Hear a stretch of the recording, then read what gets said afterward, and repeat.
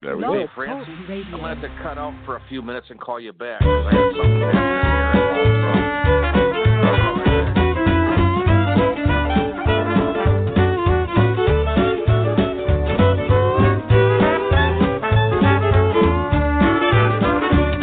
Woke up this morning looking for my shoes, looked behind the trunk, found the hesitation blues. Lordy, tell me how long. Lordy, tell me how long. Will I have to wait? Will I have to wait? Can I get you now? Can I get you now? Must I hesitate?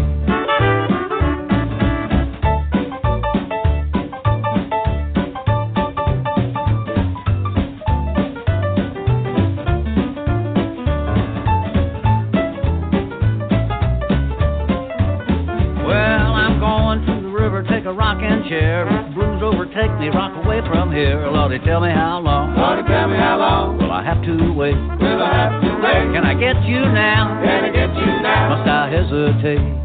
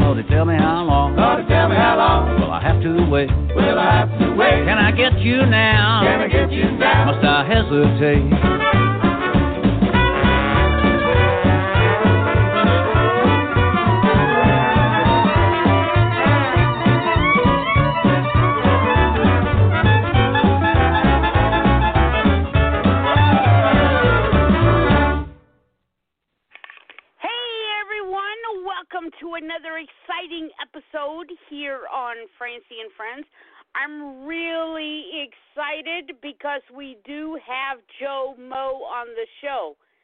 Joe Moe on the show. That's why we called it Doing a Show with the gates Joe open, Moe. so don't let him out.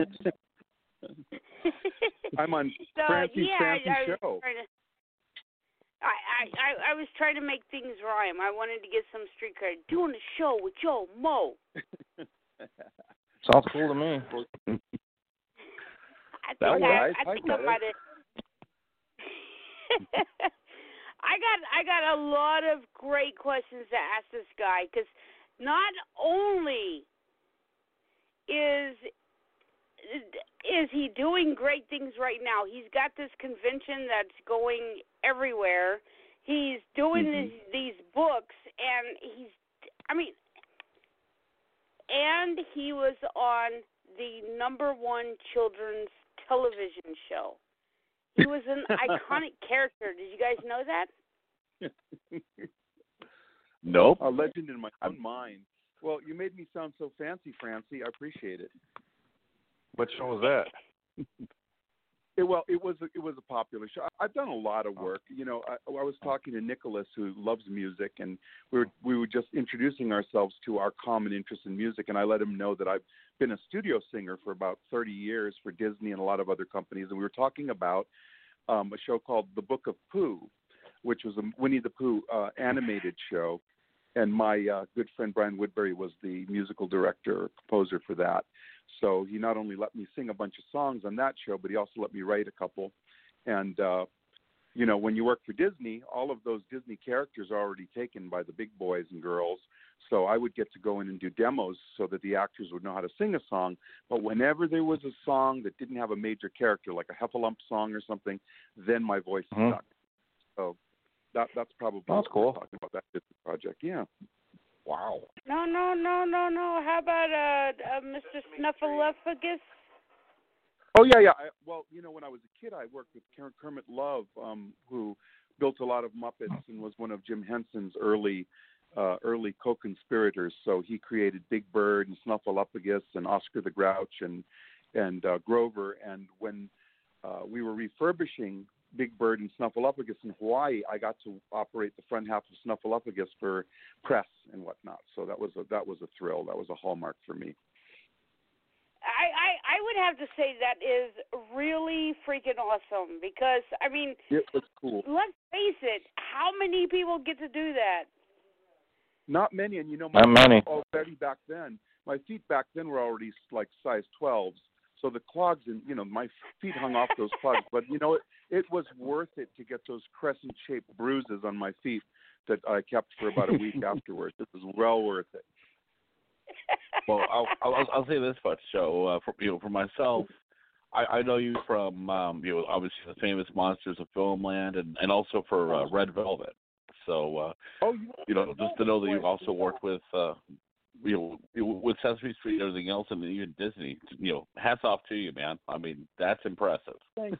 Well, all of us here are you guys are probably a little younger than me, maybe a lot younger than me, but as you know. When you try to live a creative life, not all of us are going to get to be, huge successes at the first thing we do. So you just have to do everything, and that's why I've had so many great experiences because I've had to do everything to stay afloat in this town. And I think that's awesome because I talked to you, and we do have a caller, area code 214. I will pick up on you in just a second. Just give us one second here, and I will pick up on you. One thing that I can say about you, I've talked to you over the phone last week after we did our show last Sunday night, and you were like, yeah, let's do it. And I'm like, yeah, you just seem like you're just such a happy-go-lucky guy. I'm gonna do whatever it takes. You seem like that kind of guy. You never know how long you got. So if you like people, you want to be around them every minute you can. And, my dad always taught me that every experience you have in life becomes your talent and becomes, enriches what you end up talking about and doing. So I always find a story in everything and everyone. And, these are my memories that we're making together every day. So I love it. Oh, my gosh, that's such a great... That's such a great saying. These are my memories. I'm making them every day. Yeah. I think people should live by that and stop hating everything so much. Yeah. Yeah. I mean, you could find, you could find inspiration almost anywhere. It's just, all you got to do is just take a deep breath and open your eyes and observe. Yep, and the more the scarier, right? And, working in the conventions like I'm privileged to, I meet, thousands of people a year. And guess what? We don't talk about religion or politics. We talk about Frankenstein's monster and Freddy Krueger. And we all love those things. Perfect. And, that's how we get through it. See, they bring you more happiness. That's right. I love the new meme that went viral. It's kind of like the older I get, the more I agree with the serial killer for killing those obnoxious teenagers.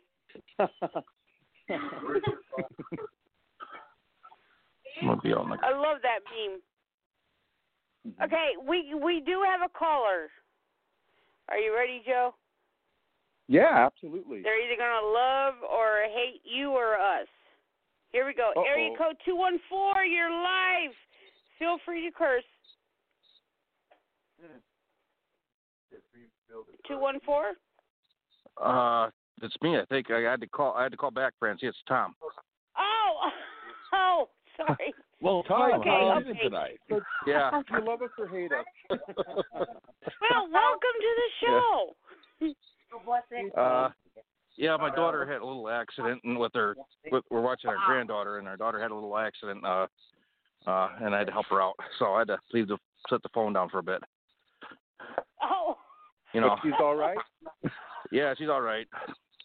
Well, putting it bluntly, if I had to be honest, totally honest, we were babysitting our granddaughter, and her and her husband went out, and she got a little drunk and threw up. Oh, well, I just did that after dinner, so we're all in the same boat. Yeah. I live in Michigan, at least that happens you know. to the best of us. Yeah. Yeah. She's following a family tradition there, so. You know. Now, we're all Joe, we're together talking now? about everything that you've done in your life. You swam with a 7-foot tiger shark? Not on purpose.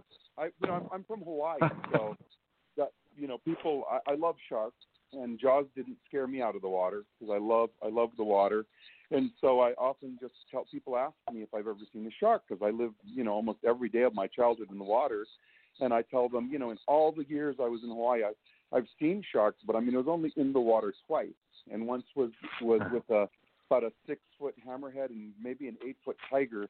But in Hawaii, they're pretty full. There's a lot to eat.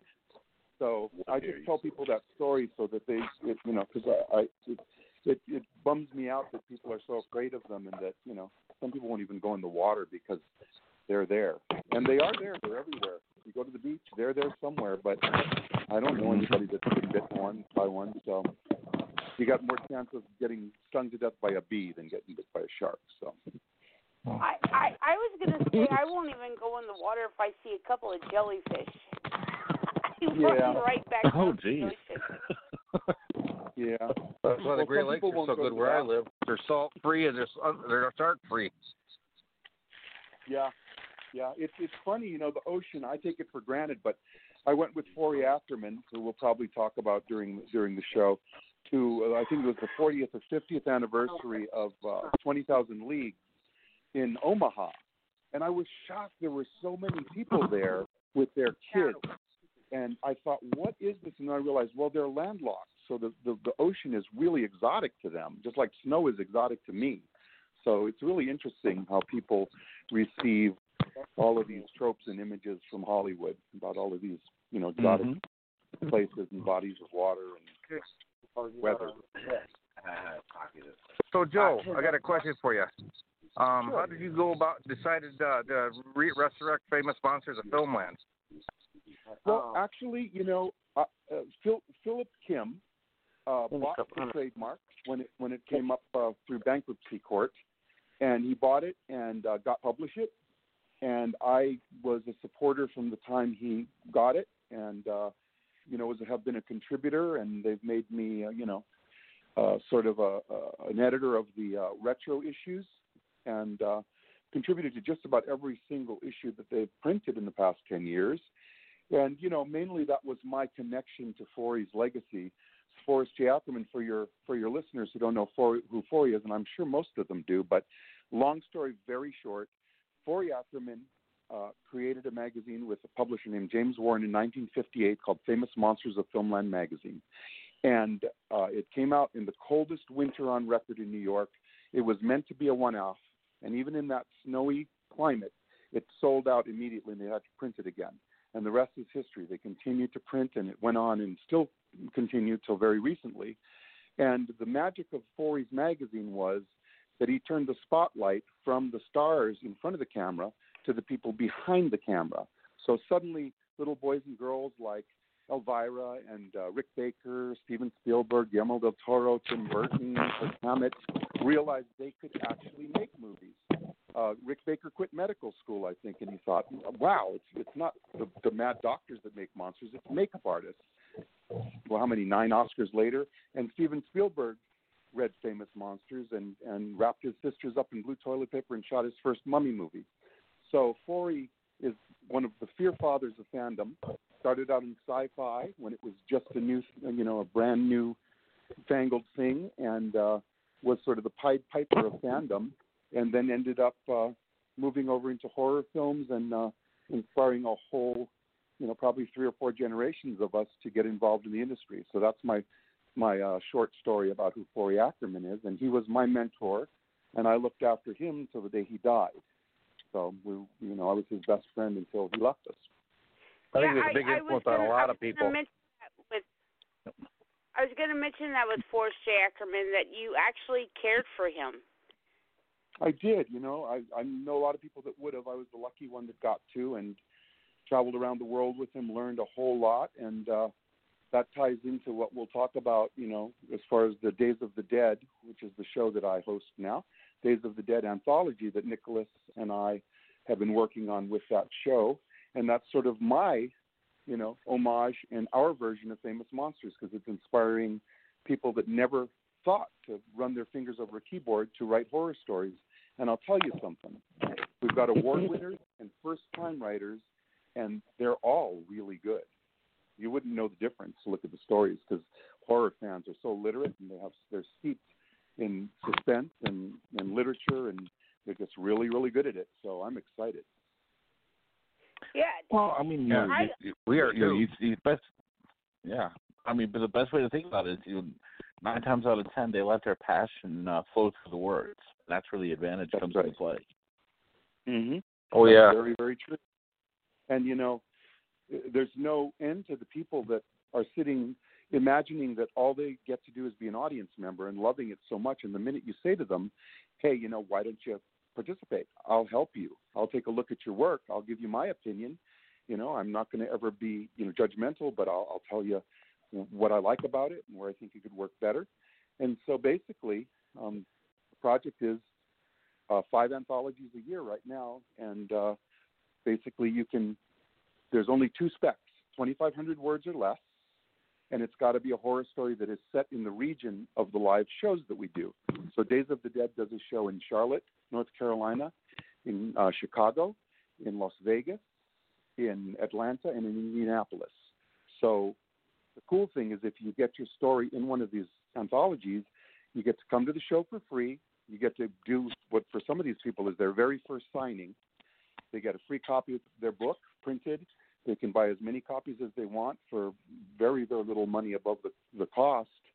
And they get a writing credit, a publishing credit. And, you know, this is how, you know, since the early days, people have kickstarted each other just in the same way Forey picked up a impoverished 14-year-old paperboy on the street named Ray Bradbury and paid so that he could go to the science fiction club and meet all of his contemporaries. We're doing that now, I hope, for kids who are, you know, now imagining that they can actually participate and not just be passengers. That's cool. So awesome that you came up with this concept. I mean, paying it forward, it's huge plus. Yeah. Because, and, you know, I mean, with all a of lot you of guys are all people, they want to get published, and they pay these publishers a bunch of money. Hey, publish this. Yep. And what you are saying is, don't pay me. Yep. Let's do this. Exactly. And Yep. that's kind of what pay Nick us is in all quality. about, too. You don't have to pay me to publish your book. I believe in you, and if I believe in you, I'm going to publish it. And you're doing the same thing, and that is awesome. Well, you know, all the planets align because we have the brick and mortar show with Bill Philpott, the Days of the Dead horror conventions, which are fantastic just to attend. And then we have Nicholas, who, you know, immediately when I thought of the idea, I called him because I knew if anybody was gonna love it, it would be Nicholas. And sure enough, he did. And we were of the same mind. You know, we're not millionaires, we're not rich, but we're very rich in friends, and we certainly are rich in experiences, and we want to be rich in stories. So people, you know, put their best effort forward. And I think the difference in this is that when you send us a story, we don't just say, rubber stamp, you know, that's good, that's not. The first step of the process is we critique and we send constructive notes saying, this really worked very well. This has great classical elements. You know, it's a little bit unbalanced. I want to know more about your witch. You know, tell me about her environment. Compress this. We give as much constructive criticism as we can.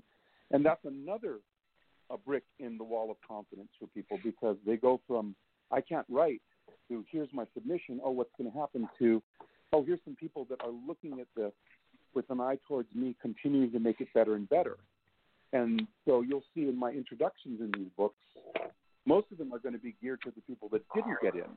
Because what I want them to know is it doesn't diminish their accomplishment having written a story just because they didn't get printed. And writing a story is like a sculpture. It's not done till you say so. So you can continue to work on it, and it'll be in the next one. Just keep going. But you know what? No matter what happens, you have written a story, and that is a huge accomplishment. And, we're not supposed to be the best we're going to be the first time, right? If we are, we can quit. The last thing we do should be the best thing we do. So we just got to keep going, all of us together. Oh, yeah. We're oftentimes the diamond in the rough. Yep. Yeah, I will tell you this. When Nick told me the concept that you were doing, he was head over heels.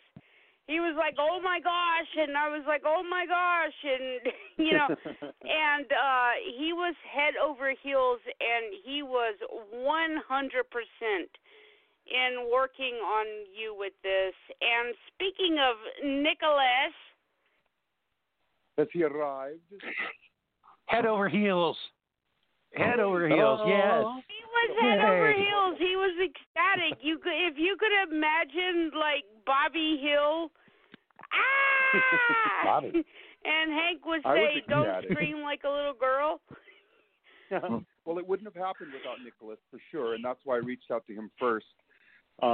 Everybody can be in agreement, but Nicholas is the only person that I know, and he's proven this, my suspicion's right, that could knock these things out of the park in a short amount of time without sacrificing any quality. The books look great.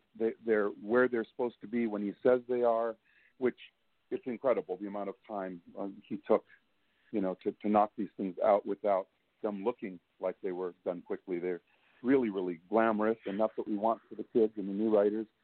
And as I was telling you, Nicholas, I think you'll agree with me. We have, in the first edition, we have about 6 stories, and 3 of the authors are award winners. Not saying anything to disparage their work, but I mean, when you read it as a whole, you wouldn't know who's who. Everything is solid, and everything is really viable, and that doesn't happen a lot in other mundane genres. I mean, in the horror genre, we just have a really sophisticated group of fans. Yeah, guys. The thing is with this anthology is now when Black Bedsheet, a couple of years, 2, 3 years, maybe 2 years, I forgot, into me doing Black Bedsheet books, getting it started and stuff. I got together with Joe about the Forrest J Aferkon's Anthology of the Living Dead, which was a great book. Got a lot of great contributors like Del Howison. Oh my gosh, and then over time, I mean, the contracts ran out, and I couldn't publish it anymore, and all that. And I was trying to wrap my head around something to maybe revive it or to do something different. We had a couple of conversations over the years, a little bit about maybe reviving it.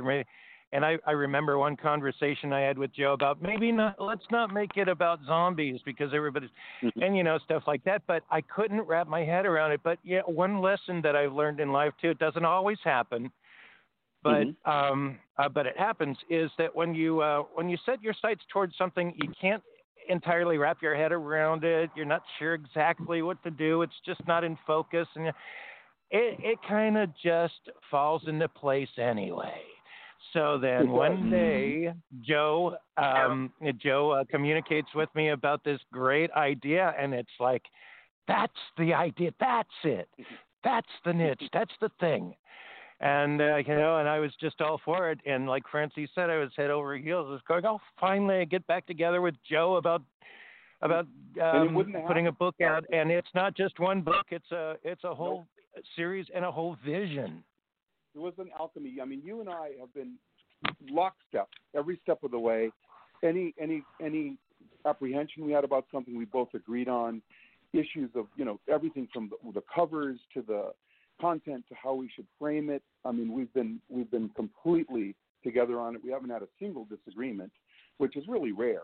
But we both seem to be really driven by the philosophy of the project, and I think that overrides everything else. And we really, everything is secondary to the quality and the opportunity for the kids. And I call them kids because I'm old now, but the people, the right. Now, for the Days of the Dead conventions, is there any chance of seeing any South Florida dates at all? Maybe even in the next couple of years at best or at most? We could. In the convention business, we all try to stay off of each other's toes because we're all friends.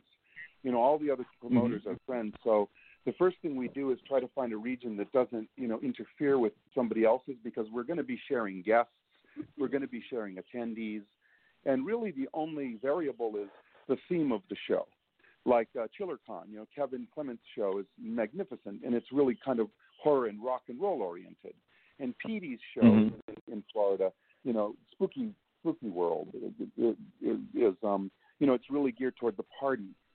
And then Days of the Dead is really geared towards families in the daytime, and spicy adult entertainment kind of at night, with pageants and all of that burlesque and everything. And then we're heading towards more filmmaking, so everybody has their own theme. But as far as traveling, try to experiment in different regions, see where we stick, and it's sort of a trial and error. And right now, these 5 shows are the flagships of this show, but it doesn't mean that we won't expand to other places. Right now, I'm sort of the ambassador, one of the hosts of the show, which is what I'm all about, community building, and that's what I've done in my former shows that I actually created. So I'm continuing that, and we'll see where it grows.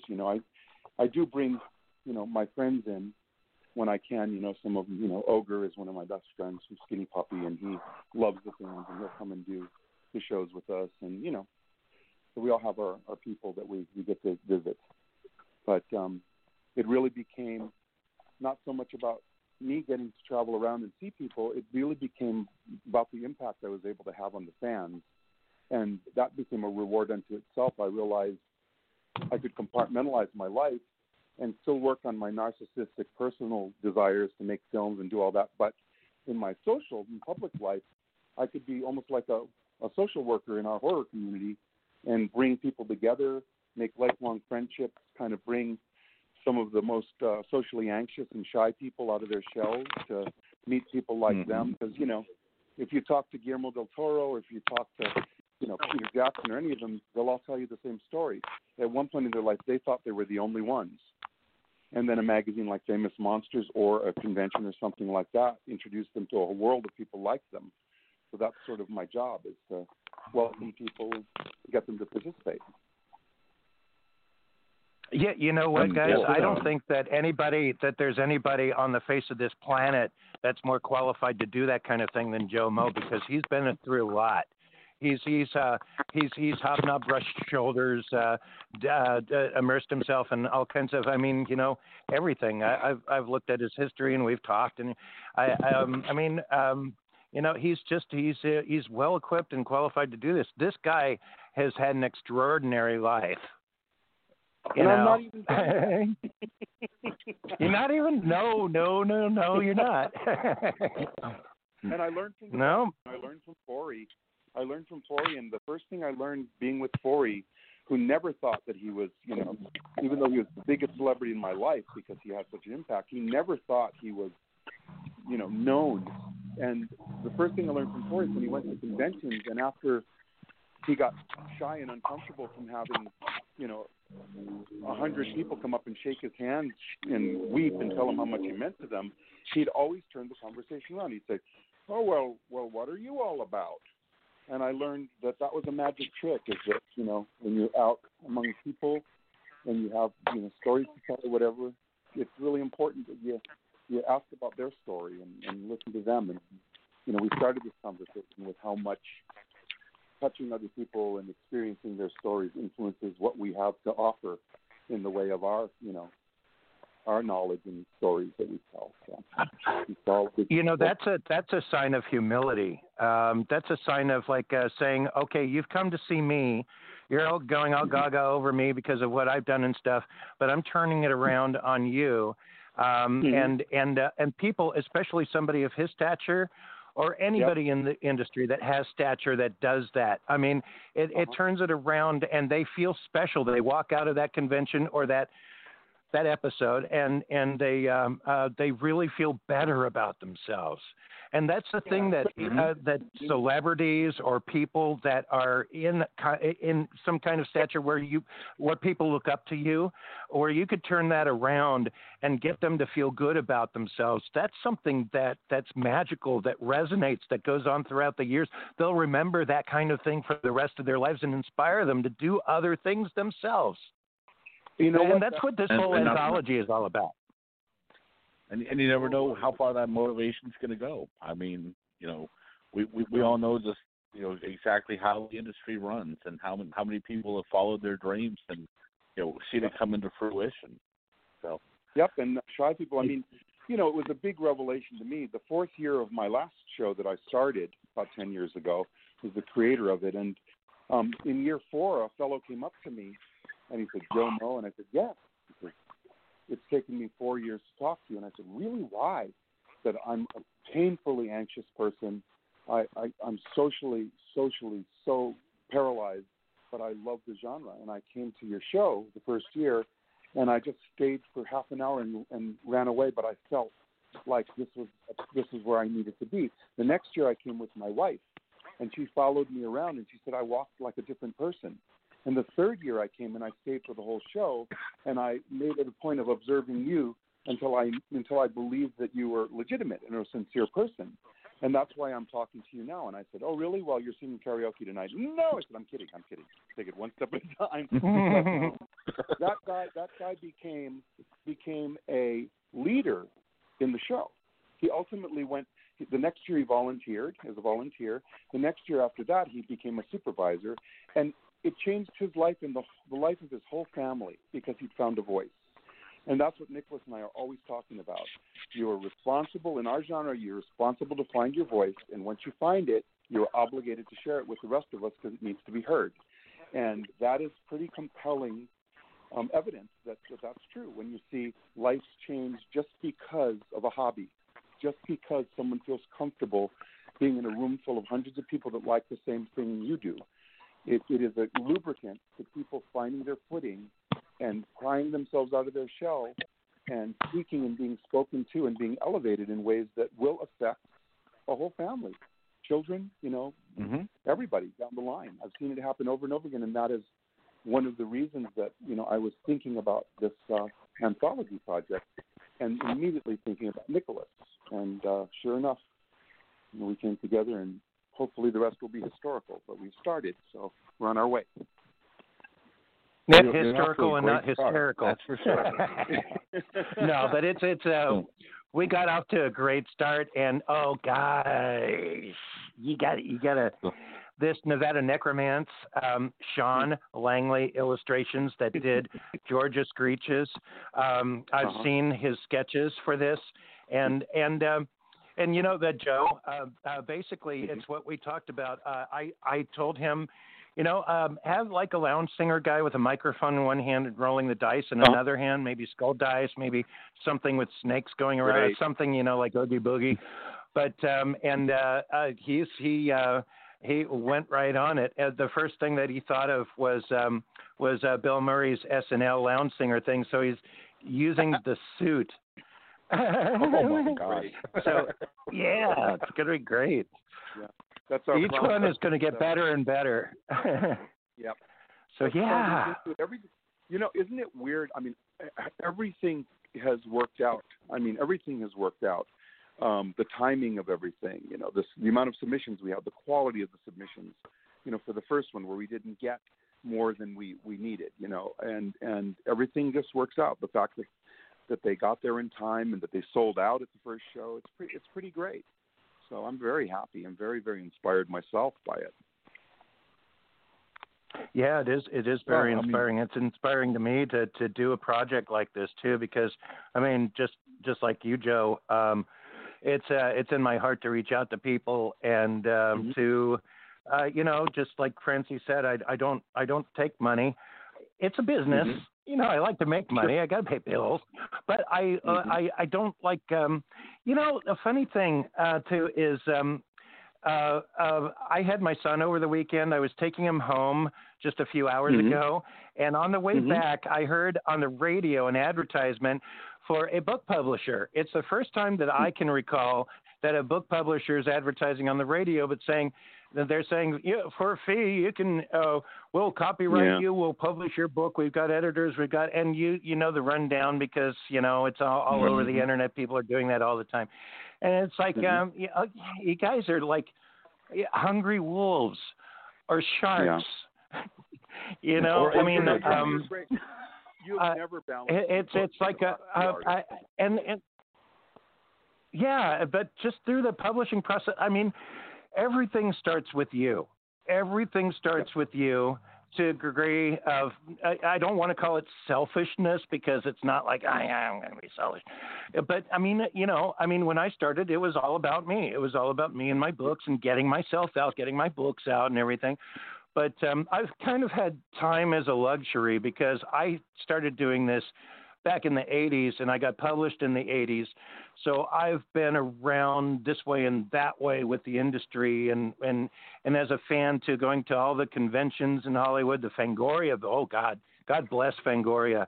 I wish that they would like come back to doing conventions, but you know, and stuff and hobnobbing, knowing people in the industry and then, and all that and the 9 yards. But I got screwed a lot by the big name publishers. And I just, you know, I kind of figured eventually when Print on Demand came out and I started figuring out how to do things myself, publish my own works myself once I got my rights back for things. And then I started figuring, you know, I can do this for other people. And then I started with a friend of mine, Jake, that I worked at Walmart with in the 90s, and he had poetry and stuff. So I figured, okay, I'll do that for him. I'll put him out. And one thing kind of led to another, and I started seeing the impact. Like Joe, the other, like last week, I told you about Matthew Ewald and his book and his reaction to it and all that.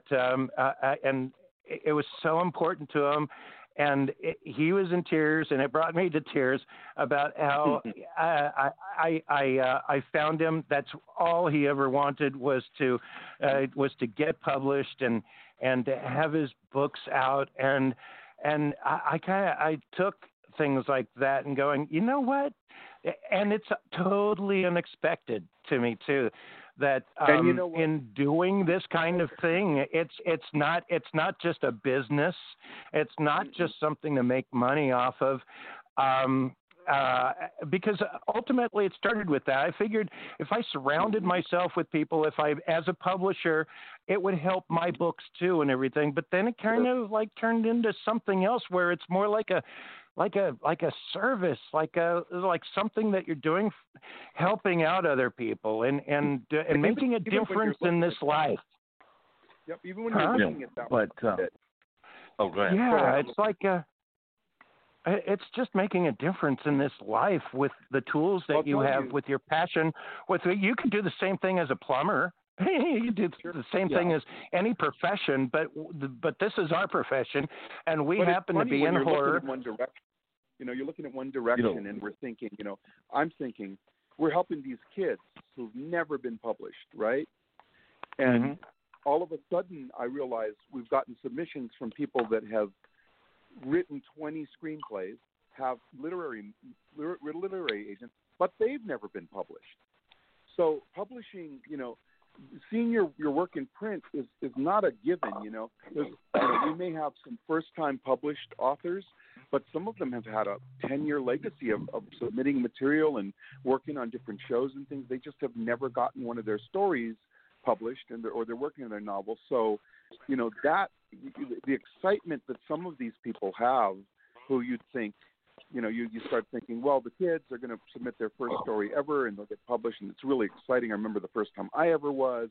But you've also got these people that have been professionally writing but have not had the good fortune of being in print. And so it really is a special thing for a lot of different kinds of people. Yeah, I have to make it clear that we don't just publish anything. You don't just submit it to us and it's automatically going to be published.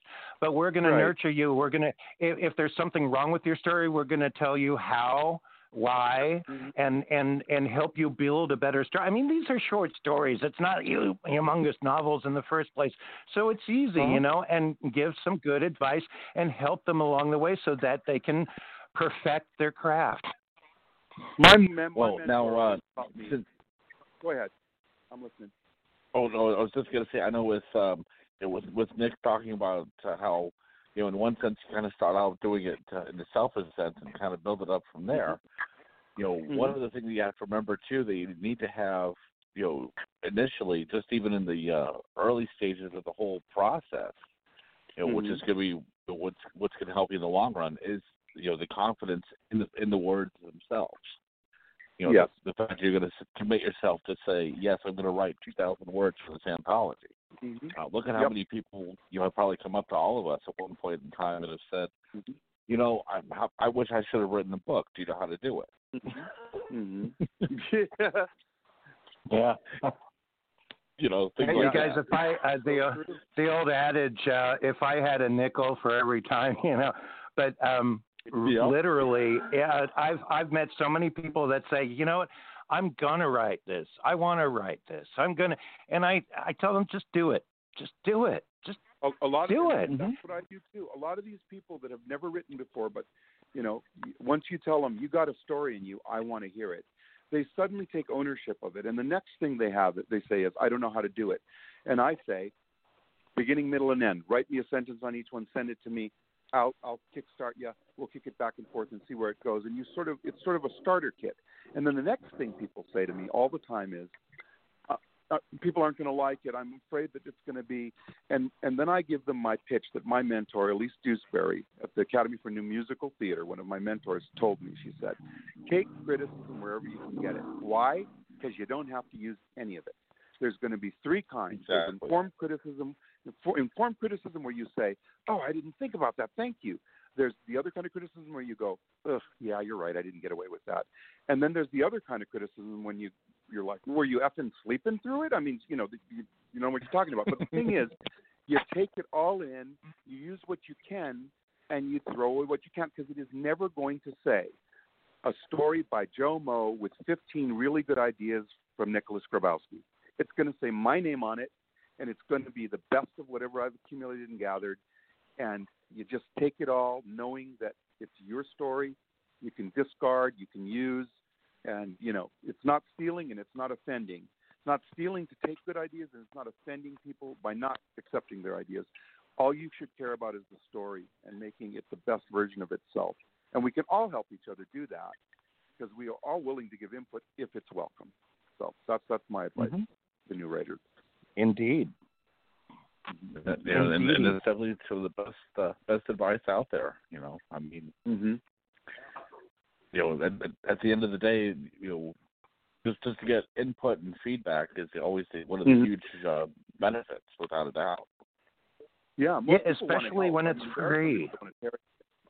Yeah, I mean, there's people that enjoy wrecking stuff. I mean, there's always going to be those people in the crowd, but most people want to help. Whether they're Uncle George or a 16-year-old.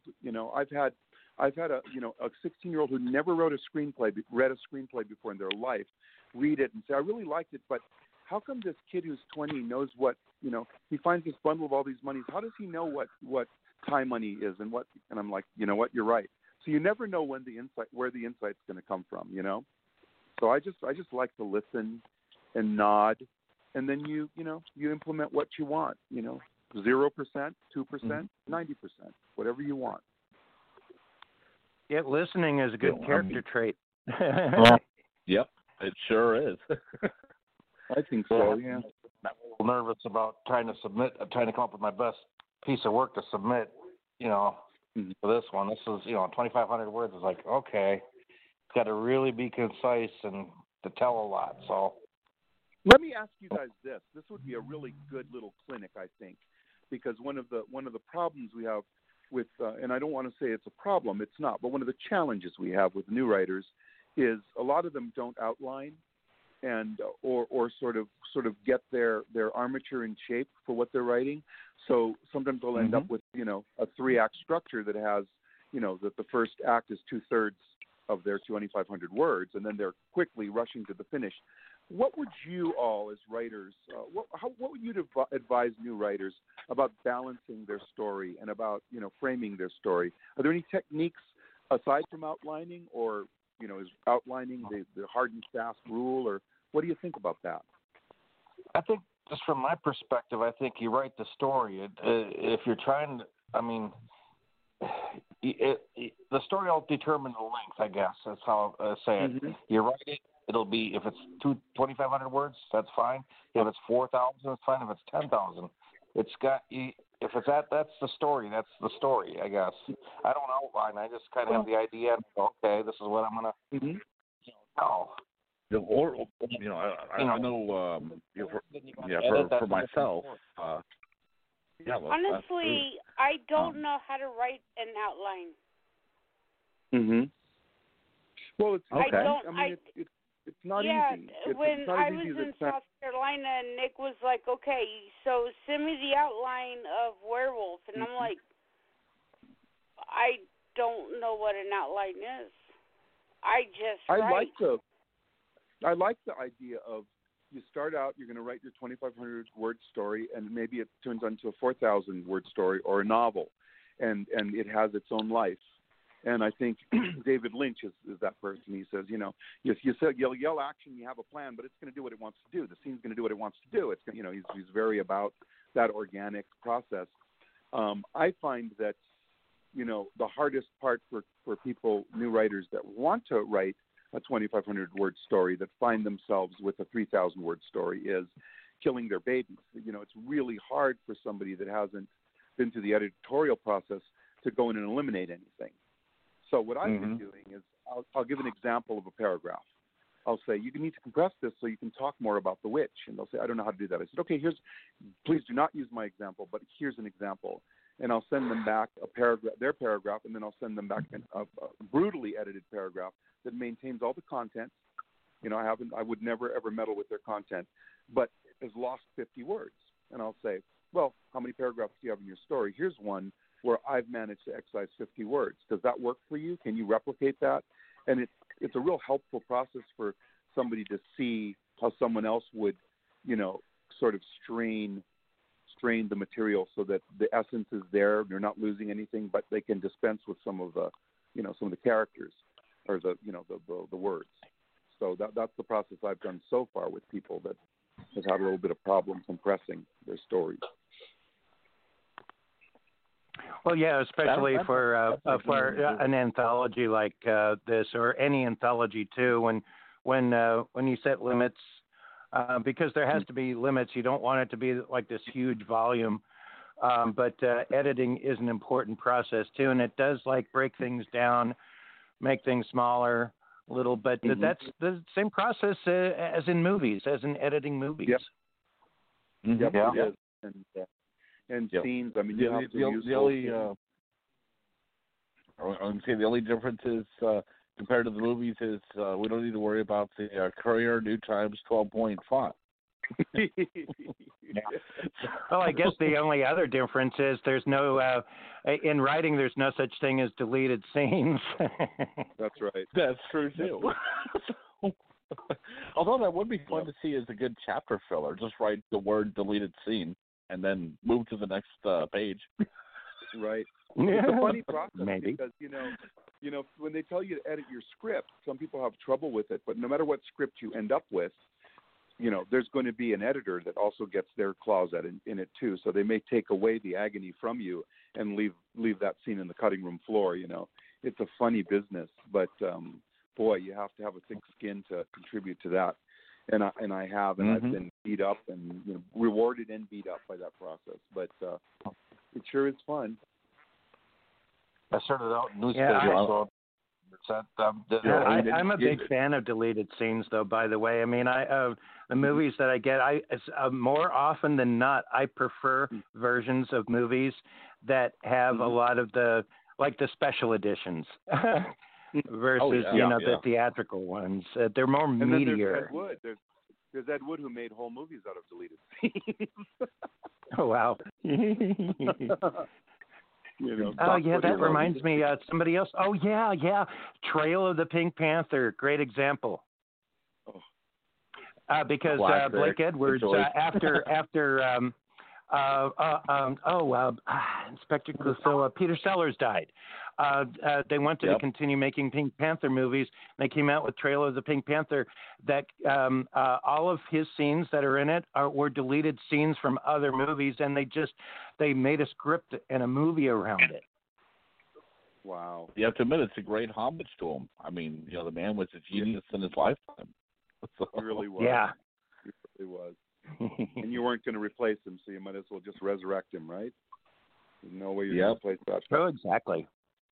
The alchemy of film, I'm glad we're getting into film because, in the realm of horror, most kids and most young writers are really aiming towards movies. And it's really nice for our project and for other people that are inspiring kids and first-time writers to participate, to remind everybody that film starts with literature. It all starts with the word, the written word.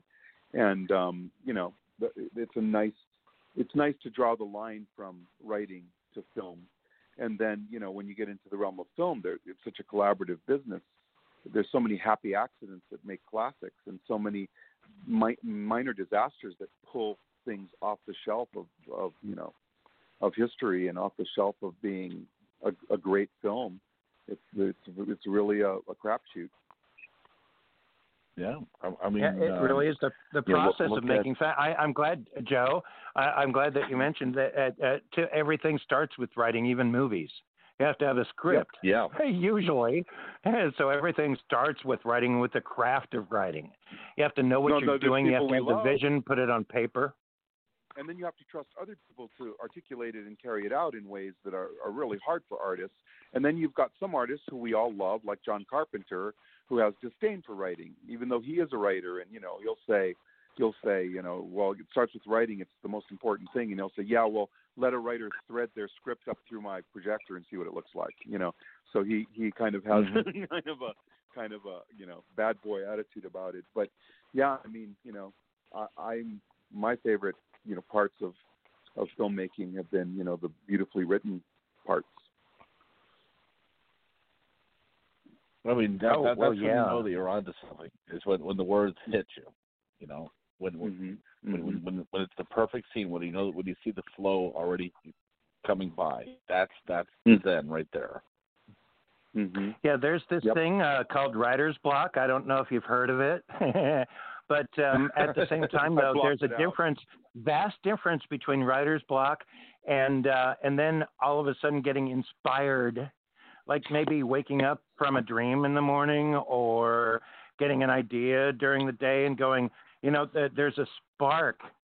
And all of a sudden you get to writing without having to, figure out, okay, I got to write something. What am I going to write about? I advise people all the time, too, about and because they've been asking me for decades since I got into the business. And like I said, the old adage again, if I had a nickel for everybody that said, but, when people come to me and say, I where do you get your ideas? It's like, some people have a problem with conjuring up something they want to write. They got a couple of little things in their head, but they don't know how to go about it. And I tell them, write what you know. Like I told this lady the other day on Facebook that asked me the same question. Where do you live? Okay, what about the neighbor? Your problems with the neighbor. Write about that. Make the neighbor be a werewolf or something, and take what you know and fantasize about it and make it something, a work of fiction, and have a play with it, like your average bully in school. They can go home and instead of crying about it or doing something physical about it, write about it and have the bully get killed or have the bully be a werewolf, or just take that and run with it and fantasize about it. It's about imagination. My acting teacher in college always said, you don't have to kill somebody to play a killer. I mean, you can creatively experience the same sensation when you smack a mosquito that's on your arm. He said, you use your imagination to pull in common experience and to explode it into what you need it to be. But I think we should all make a pact. If anybody asks us where we get our ideas, we should make a pact to say, just to take on a really strange gypsy accent and make them, you want to get the notebook. First of all, bury half a potato in the backyard. And just, we'll come up with something and just, we'll tell them we get our ideas that way. That would be really fun. We sell a lot of potatoes and people would, be good. That would be great. I have a really good friend. I have a really good friend comedian. His name is Basil. He's a Greek comedian. He's very successful. And I asked him, I'm like, how do you come up with these jokes that you do? Nick, you met Basil. You've talked to him. Very lovely guy and very humble. And I asked him, I was like, how do you come up with these great jokes? And he's like, I go into a park and I sit on a bench and I watch people. Yep. And if you think about it, that can be comedy and it can be horror. Or it could be a little bit of both, depending on the circumstance. Yeah. Oh, it could be anything and everything you want it to be. It's magical, really. I mean, imagination is magical. So, you could make it you could make it a romantic comedy. You could do anything you want with it. It doesn't have to be horror, but, in my line of work, that's what is juicy to me. A lot of romantic comedies, God bless them, but they're boring unless they have like a vampire or something, I mean, I'm just oh, like. Oh, come on, Nick. You love Actually Love. Yeah, but it would be better if it had like xenomorphs. There it goes. He likes that movie. What's the other one? Eat, Pray, Snore. I forget what it is. Roller coaster ride of literature, I told on you. Yeah. Well, come on. I mean, the xenomorph. Yeah, everybody likes that. We don't. It's not 100% horror. We like movies and we like books. There's great movies, great books. It doesn't have to be horror. Yeah. Not to mention, it's a good example of a broken heart. Yeah, I mean, that's really so the roller coaster ride of literature, horror is. And I will tell you, Nick does cry in sad movies. Well, that's a good trait. I'm cry at weddings, not funerals, just weddings. I don't know why. I don't know why, but that's the one that gets me. I'm not a crier in general, but weddings, every single time I have to sit in the back, hide out because I'm going to be a mess. Well, I get that. Maybe it's just because, I do too. I mean, I think it's just one of those things where, it's moments like that. You all of a sudden get almost like 18 million memories all condensed to 3 lines of dialogue spoken by other people. Well, Nick cries during the Mad Monster Party, the movie. Oh yeah, I cried during the Mad Monster Party. One of my all-time favorite movies, and what inspired me as a horror person too, because when it aired on television when I was a kid, when I was not even in kindergarten yet, my earliest memory of anything horror was the movie Mad Monster Party, Rankin and Bass, and it introduced you to all the monsters. All the Universal monsters, and Forrest gets a writing credit on that. And if you ask him, I had nothing to do with it, but he's still got a writing credit. Really? Yeah. Really? Yeah. He's listed on it. But he did. Yeah, what Francie was talking about. What Francie was talking about was me crying for it was Francesca thing when she falls in love with Felix Franken. It's like I even cried. I won in a radio show thing. I was like the 100th caller. I forgot what, but back in the day, 2 tickets to go to see Return of the Jedi a week before it came out at Fox. Wow. And when Darth Vader died, I cried because he turned good. And it's like he turned good. It's like, oh my gosh. Oh. Oh my God, he's liquefied himself. Just for that, like the wicked warlock, the winter warlock in Santa Claus is Coming to Town. I cry every time. You gave me a choo-choo. And he melts, and then he has to learn how to walk. I cry every time. I cry at Redemption. Redemption makes me cry. My favorite flavor is bittersweet. I admit it.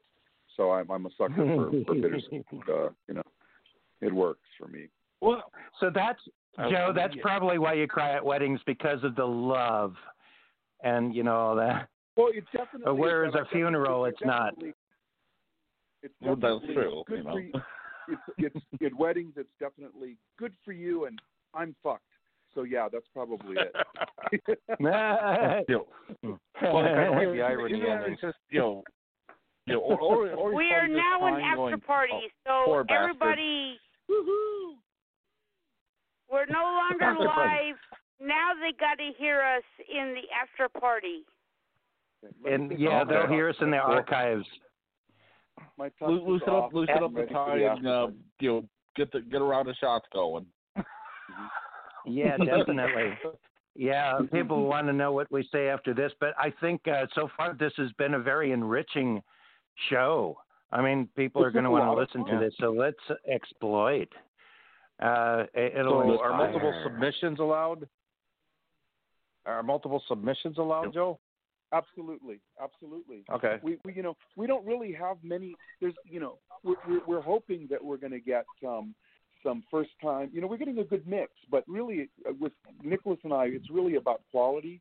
We just want the best quality possible, and that's subjective for sure. But luckily we're all specialists in the horror genre, and most of these writers really could legitimately consider themselves specialists. So we're all speaking the same language, and it's really, really rewarding to have people accept, notes and things.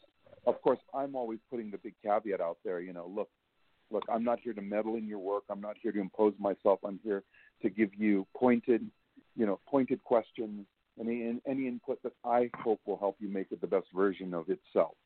So, I always, the letter I sent out today thanking everybody for submitting for this latest, edition had that in it. I'm not here to make this my story. I'm here to help you make it the best version of your story. And people really get that, and they're very receptive and open, So it's been really, really. I haven't had anybody who resented it, And I've had lots of people that just reject it. They say, "Nope, not going to do that. Not going to do that," and that's up to them, So. I think that Tom would be a great asset once he submits. Mm-hmm. I've published 6 books of his over the years so far. Yeah. Wow. A lot. Unfortunate. Legacy. Oh. Now, which great. Tom, which state are you focusing on now with the anthology? We've closed Nevada, and the next one is first one was Georgia Screeches. This one that we just closed was Nevada Necromance, and then the Indianapolis version will be Scary Indiana.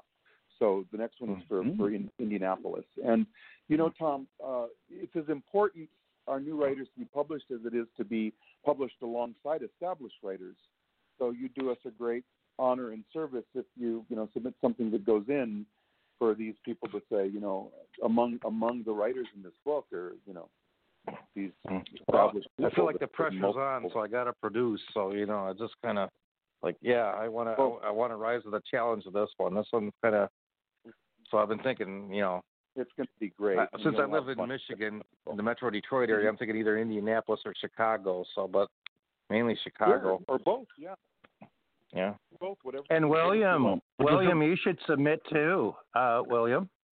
Please, William. Well, I've got a few ideas that I've already jotted down over the weekend. So that's why I figure I'd kind of test the waters and see what states we're to focus on. Yeah, and you know, we're going to have other celebs. Ogre's going to write a poem or something for one of them, and Derek Mears was just so taken with the project, he wanted to do anything he could. He'll either write a blurb or an intro or a story. But, you know, it's really a fun clubhouse. You know, we just want to make everyone welcome. I do want to encourage more women to join in because we really need a balance. And, you know, as Forrest used to say in the old days, you know, I don't know why in fandom female fans are as rare as pterodactyl petite. But, you know, hopefully it's balancing out. We're getting more women involved and a lot of women directors and stuff. So I have high hopes. That's a good thing, too, because I think they're you know, that's good to see more and more women get into that. For sure. Yeah, for sure. I think it's about time. I'm surprised over the years with movies and everything that there's still not enough women directors, and I see women writers often. I mean, but probably the ratio is more men still, but I mean, and granted, I got a note that this is Women in Horror Month. It is, but Happy Women's Horror Month. But my favorite back in the day, Mary Lambert's one of my favorite directors, Pet Sematary and so forth and stuff. We got to see more. There, you know, I will say that friends of mine who are rising up. You know, like Jennifer Lynch, she's rising up, and Jovanka Rukovic, who used to edit Rumorg, she's rising up. I got to say that more of my contemporaries who started out 5 years ago or so, more of those women are coming up. Especially, I mean, even compared to my male friends, I mean, I do know a lot of established directors and people, but as far as the up-and-comers, like I remember Jennifer, you know, 5 years ago when Jennifer was just, you know, coming back to her career. And then she did Walking Dead, and she did a phenomenal job. You know, people never forget her episode. I mean, her episode is the episode where Noah gets eaten up in the revolving door, and you know, and she did such a good job on that. They called her back, and she's so good that I didn't know she did a second episode, and I was watching it. Is that Jennifer? And I had to rewind it so I could identify that episode by her direction. And now she's done everything from American Horror Story to Quantity. She's a fixer now. She improves everything she does. And Jovanka went from, you know, being the editor of Rue Morgue and leaving and starting a brand new career as a filmmaker to getting the support of Guillermo del Toro to do her first short.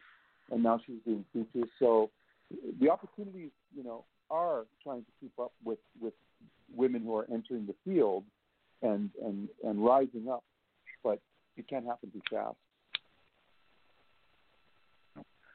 But I mean, you know, I think it's one of those cases where you could also say, in a lot of ways, it's about time. It really is. Yeah. You know, because you know, I mean, I know on the contemporary sense, you know, like for example, as well too. Look at the Soska sisters with their remake of Rabbit. Oh yeah. And you know, I mean. You know, that's about as cult of a film as it gets, and you know, surprisingly enough, I was more amazed that not too many people were familiar with the original, you know, up until the remake was announced. So, you know, it's good to see them taking the helm like that. And I think they're going to be at one of the shows, aren't they, Nicholas? Are they at Chicago or are they at this Vegas show? The Soskas will be at one. I'm terrible. I need to look at our guest list so I'll know, but we do 5 shows. There's so many. I'm not sure if it's Nevada. I don't think so. All I can think of in Nevada is that the Hellraiser 2 people are going to be there, and right. the Cenobites and Ashley Lawrence. Yeah. Oh, excellent. Ashley's great. Yeah, it's going to be a good show. I hope some of you, all of you, will make it. You know, will be my guests and come on in and have a look around. It's a great show. It's put on by some people steeped in the genre who have been doing this a long time, and they just plugged me in and given me a new home to walk the halls and do what I do. So I'm real excited. The first show in Atlanta was a lot of fun. Yeah, it looked like it. Gee, I wish I could have been there. I am still wrapping my head around Nevada. It's the closest one to me of these. So I'm just still. It's all a matter of budget and a matter of and things too. Well, if they weren't bringing if it's going to be in Vegas, you can take full advantage of that part next. They love entertainers, so hit up any of the hotels, drop off your business card, and you'll probably get vouchers up the wazoo. So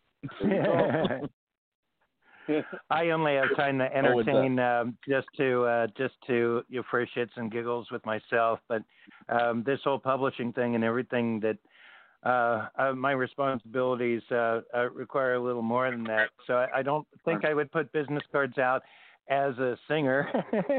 That would just be for karaoke. But I mean, Nicholas, I'll still, if I do go there, I'll be splashing my persona around like paint on walls. Excellent. Good. We'll be called the mic. We'll be the mic hogs. We'll just grab the mic and never let it go. We'll crazy glue them to our hands, and we'll sing a million songs. But you've been so. That's the way to do it. I do know you have tons of projects, and you are so tolerant of me pretending like our project is the only one that you have. Sending you a novel saying, I did this and I put this here, and should we change this word to what do you think about it? And I'm thinking, I push send, and as I push send, I go, oh shit, he's got 15 things to do besides this. I'm just obsessed with this, and he's doing his best to be obsessed with me, but he's got a lot of other stuff to do.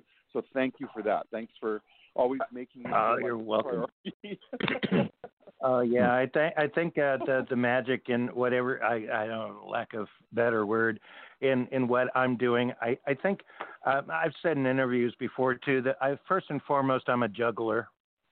So I have to juggle everything. So but no, I mean, geez, it's what I chose to do. It's what I love to do. And it's just a matter of time for everything. It's a matter. There's only 24 hours in a day. I can't look at my watch and twitch my nose like Bewitched and stop time. I wish I could. Oh, I wish I could, but that's not in the cards. But still,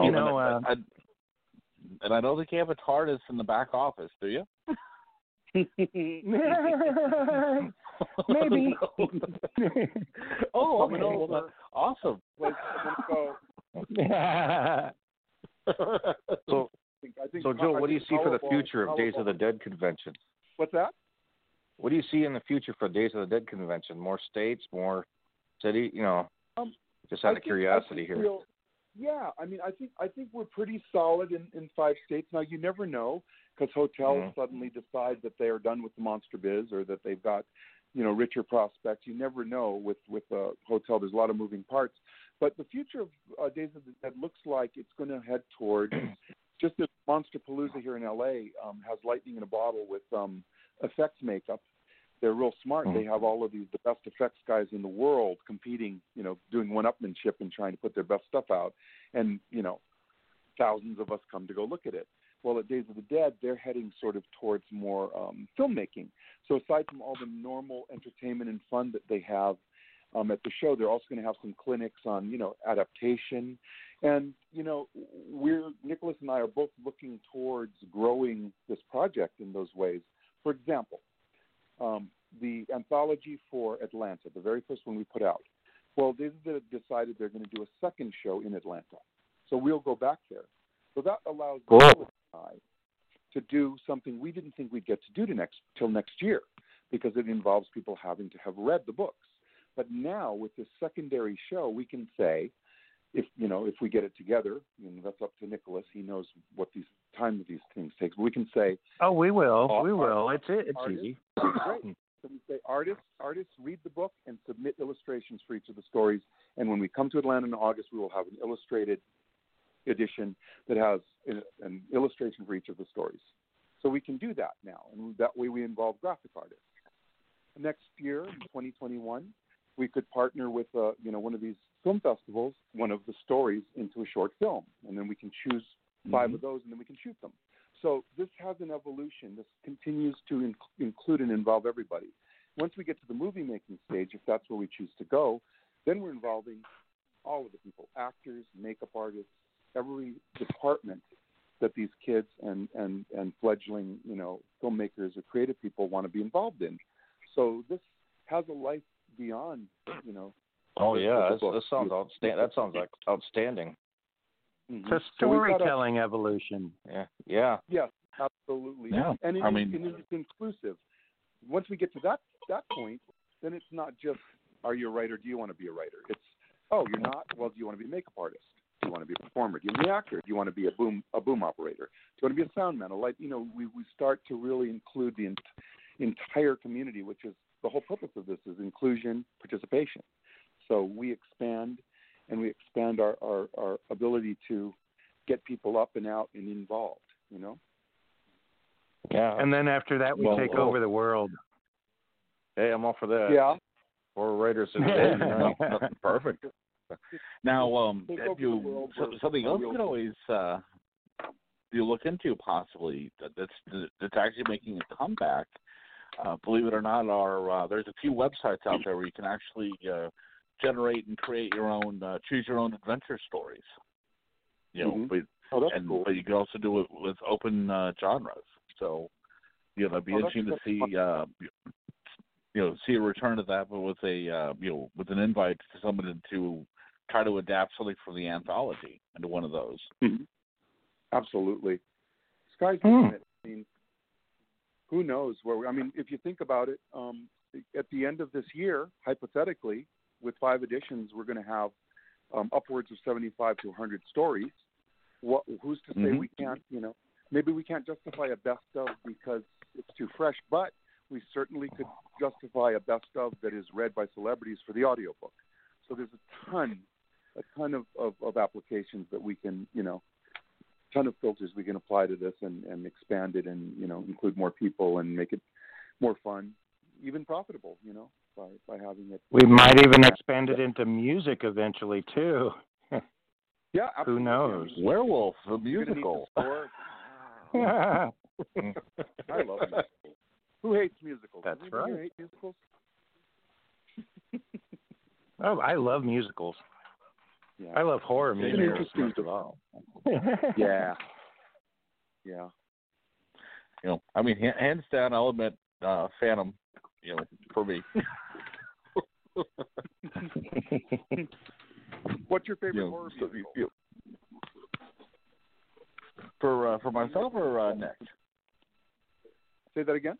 Oh, for me or Nick? Either? Any of you. What are your favorite horror musicals? Let's see.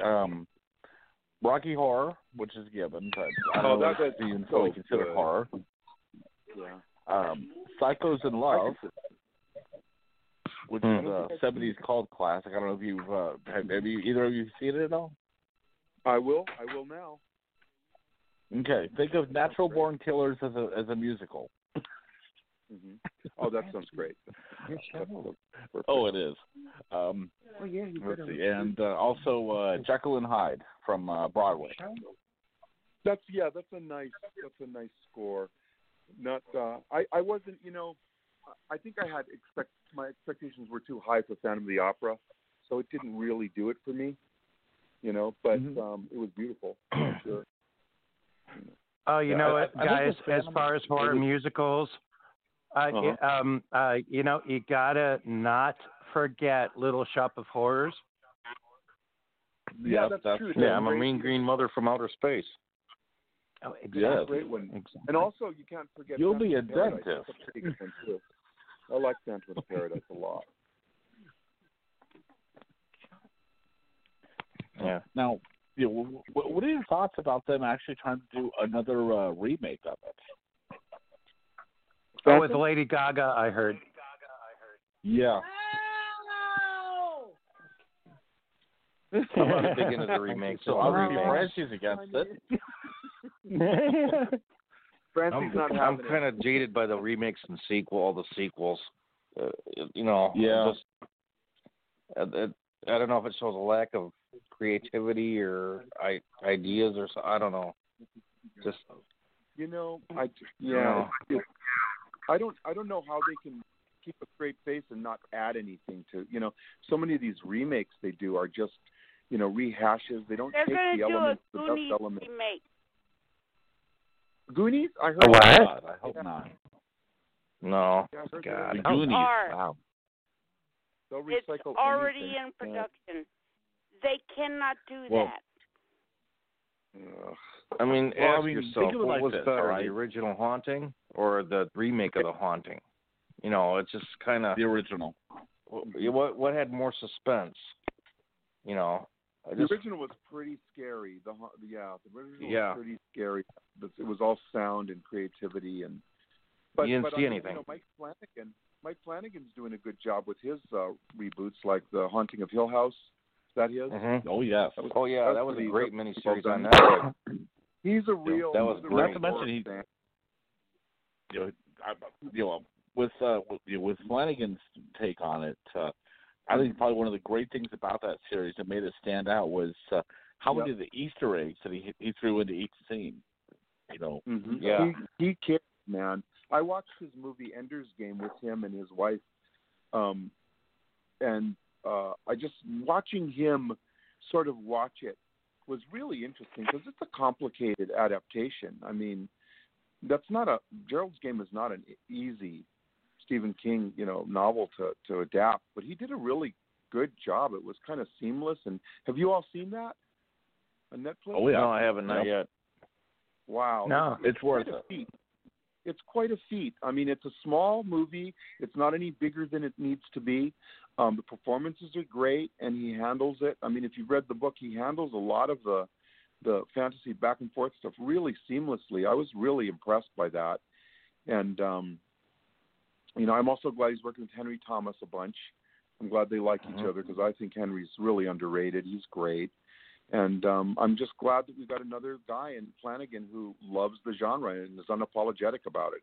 He loves it. So it makes me. I mean, I thought the Haunting of Hill House miniseries was great. I mean, my wife's not a big horror fan, and she loved it. I mean, we binge watched it, and it's just I don't mind them touching on it. Say instead of a movie, they make a miniseries that touches on the what's the word I'm looking for, the core of the movie. It was kind of a different family, a related family that it kind of just right. So that kind of thing, I don't mind. Did you like his Dr. Sleep? Did you like Mike's Dr. Sleep? Did you see it? Not yet. I haven't. We were just talking about watching it the other day. So yeah, it's interesting because the book disappointed me because the Overlook is gone. It's been burned to the ground, so it's really just about adult Danny.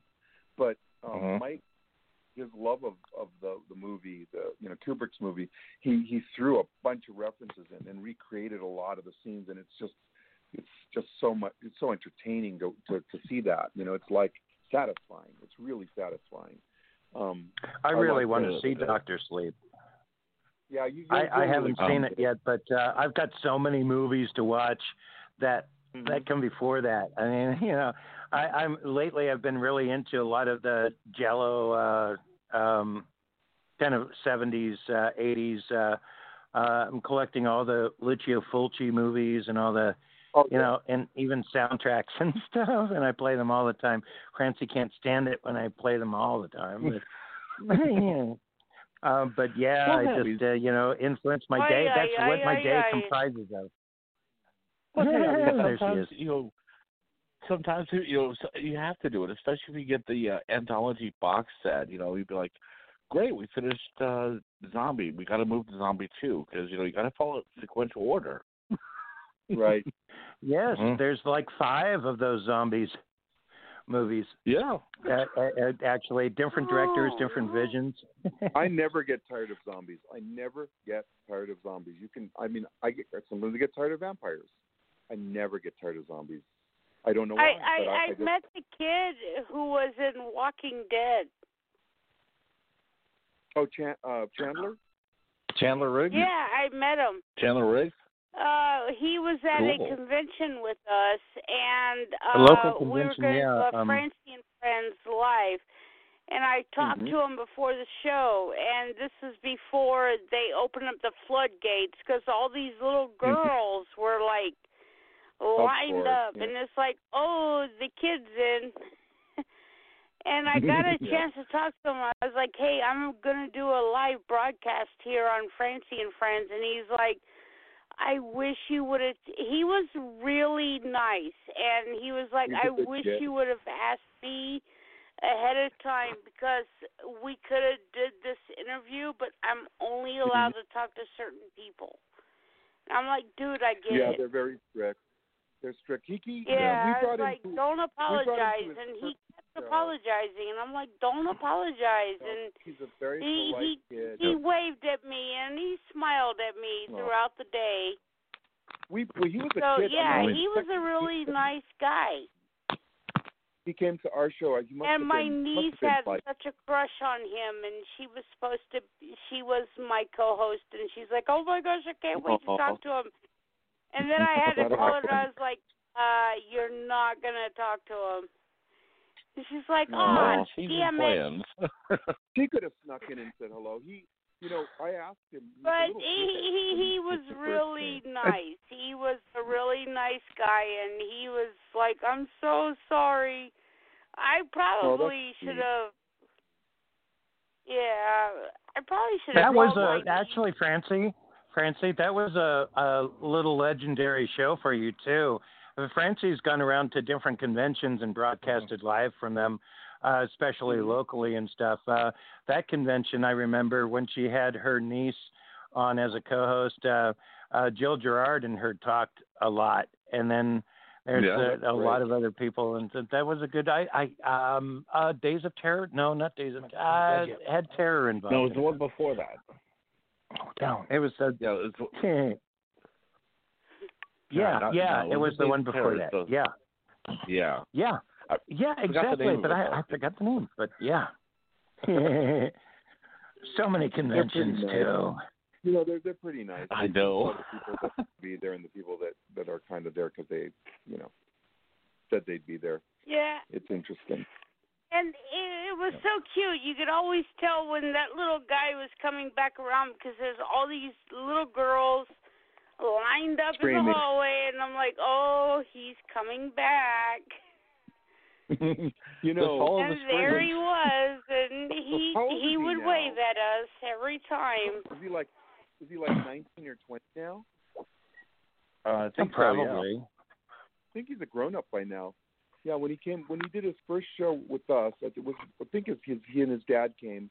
He was so polite, and I said, hey, you're going to grow up with the show, and he was just like, yeah, right now I'm just a kid, but I hope it goes on, because I know they're thinking of doing bigger. He sort of had an overview of what was going to happen to him. It was really interesting to talk to him at that age, because he kind of already knew that things were going to change, and they were going to happen as he got older. They would give him more to do.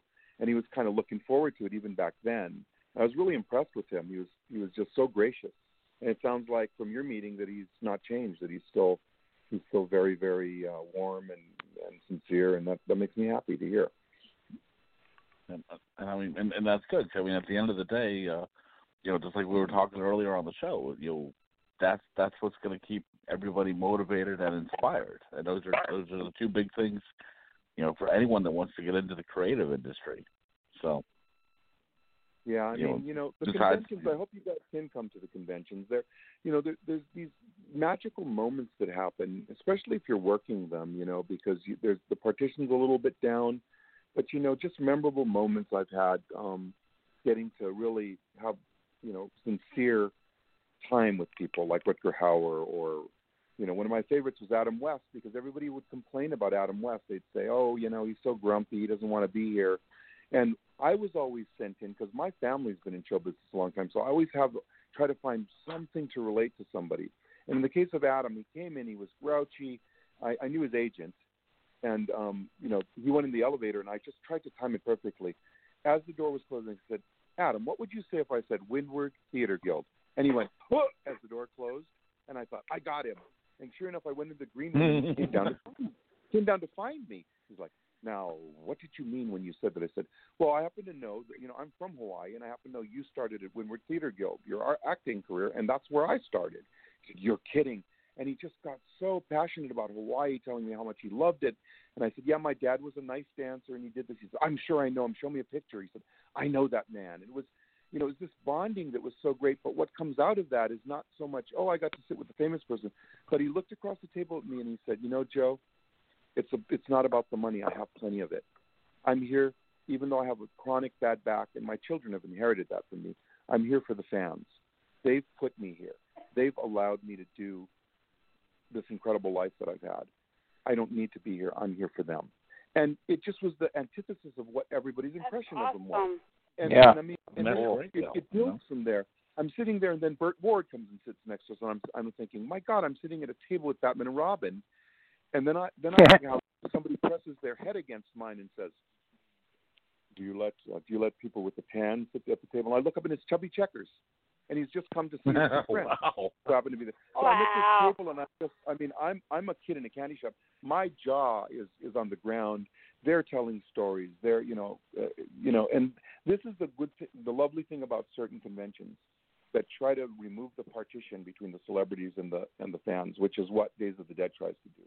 We try to encourage the celebrities to come into karaoke and sing a song with people, and suddenly kids are like, "Did you know so-and-so's on Broadway?" And you learn all these things because some of these shows think that these celebrities are living on fumes. They're coming to see these people for a show they did 20 years ago. They never stopped being creative people. They never stopped being performers. They never stopped being artists. No. So when you treat them that way, they share all of that, and everybody really feels like they had a bonding moment with these people that they usually can't get near, and that's the goal,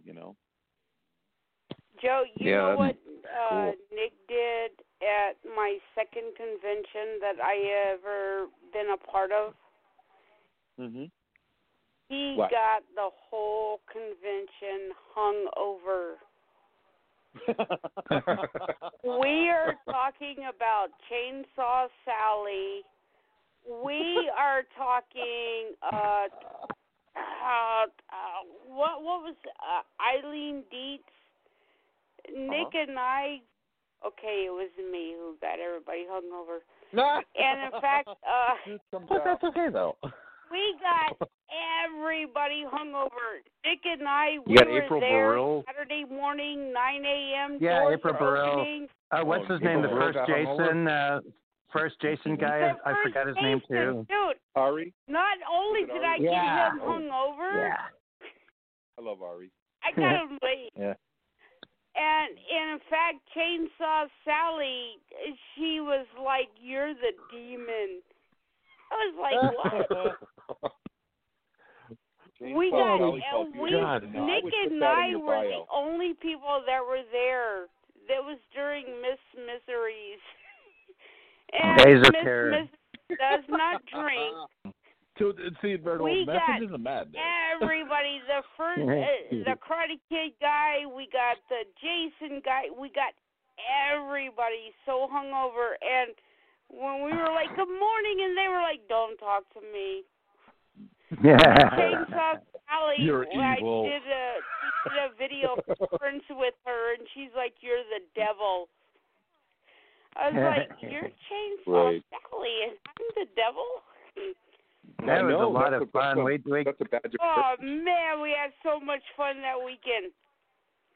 And in fact, the whole convention, they put in some money, and they got this cherry, what was that, moonshine? They all pitched in, and they got us a cherry moonshine, and they all signed the bottle.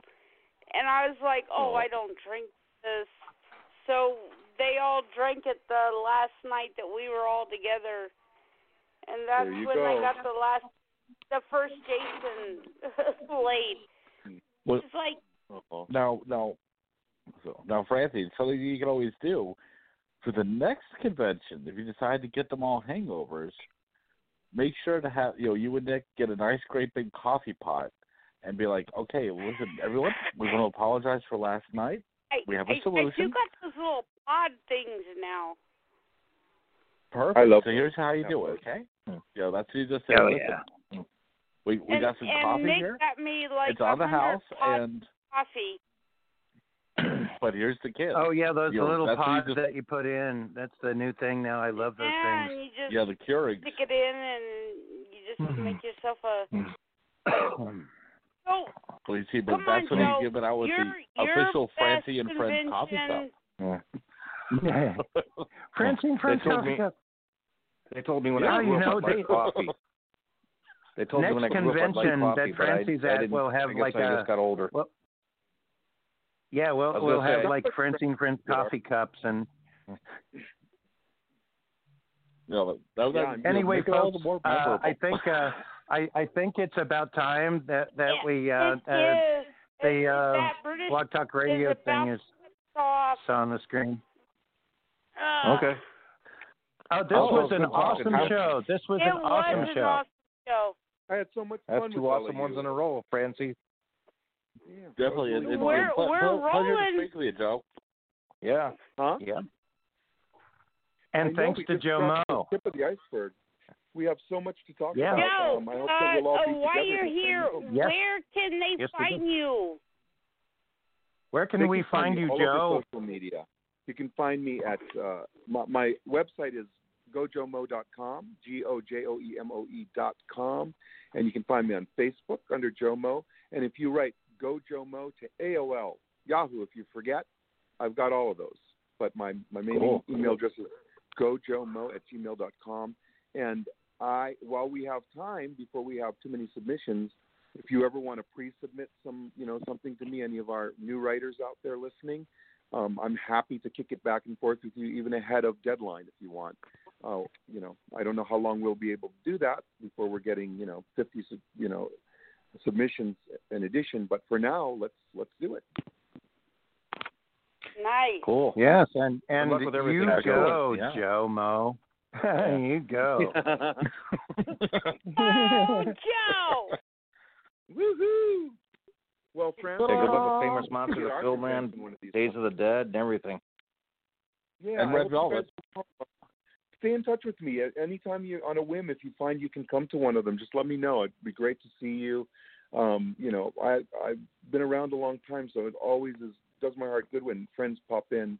Bob Burden popped in at Atlanta. I wasn't expecting to see him. That was a great reunion, and just old friends. And I'll introduce you to some people you need to know too, who are my old friends from the convention world. I've been doing shows for a long time. Cool. Awesome. Cool. Hopefully, It that'll is be really longer. cool. So until next time, and farewell from Horrorwood, Karloffornia.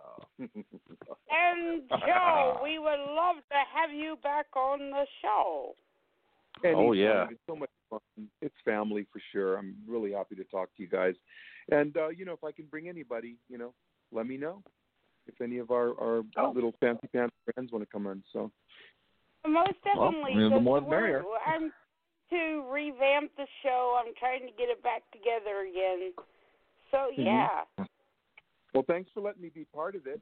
I guess I'll hop off now. You guys made Sunday night, when I have to get up for work at 5 in the morning, a much better place to be. So thank you. We're so sorry. Whoops. Hold We'll do it again. You thought that was your last time, but we'll do. Okay, let's close it out with Willie Nelson instead of Francie. Oops, I did it again. Thank you, guys.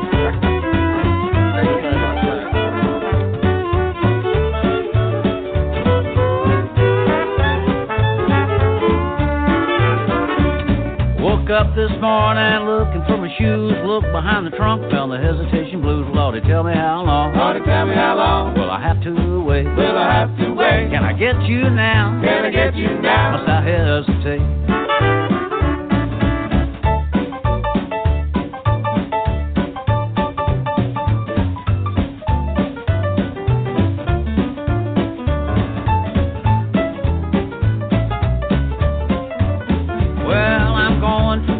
Take a rocking chair, blues overtake me, rock away from here. Lordy, tell me how long. Lordy, tell me how long Will I have to wait? Will I have to wait? Can I get you now? Can I get you now? Must I hesitate?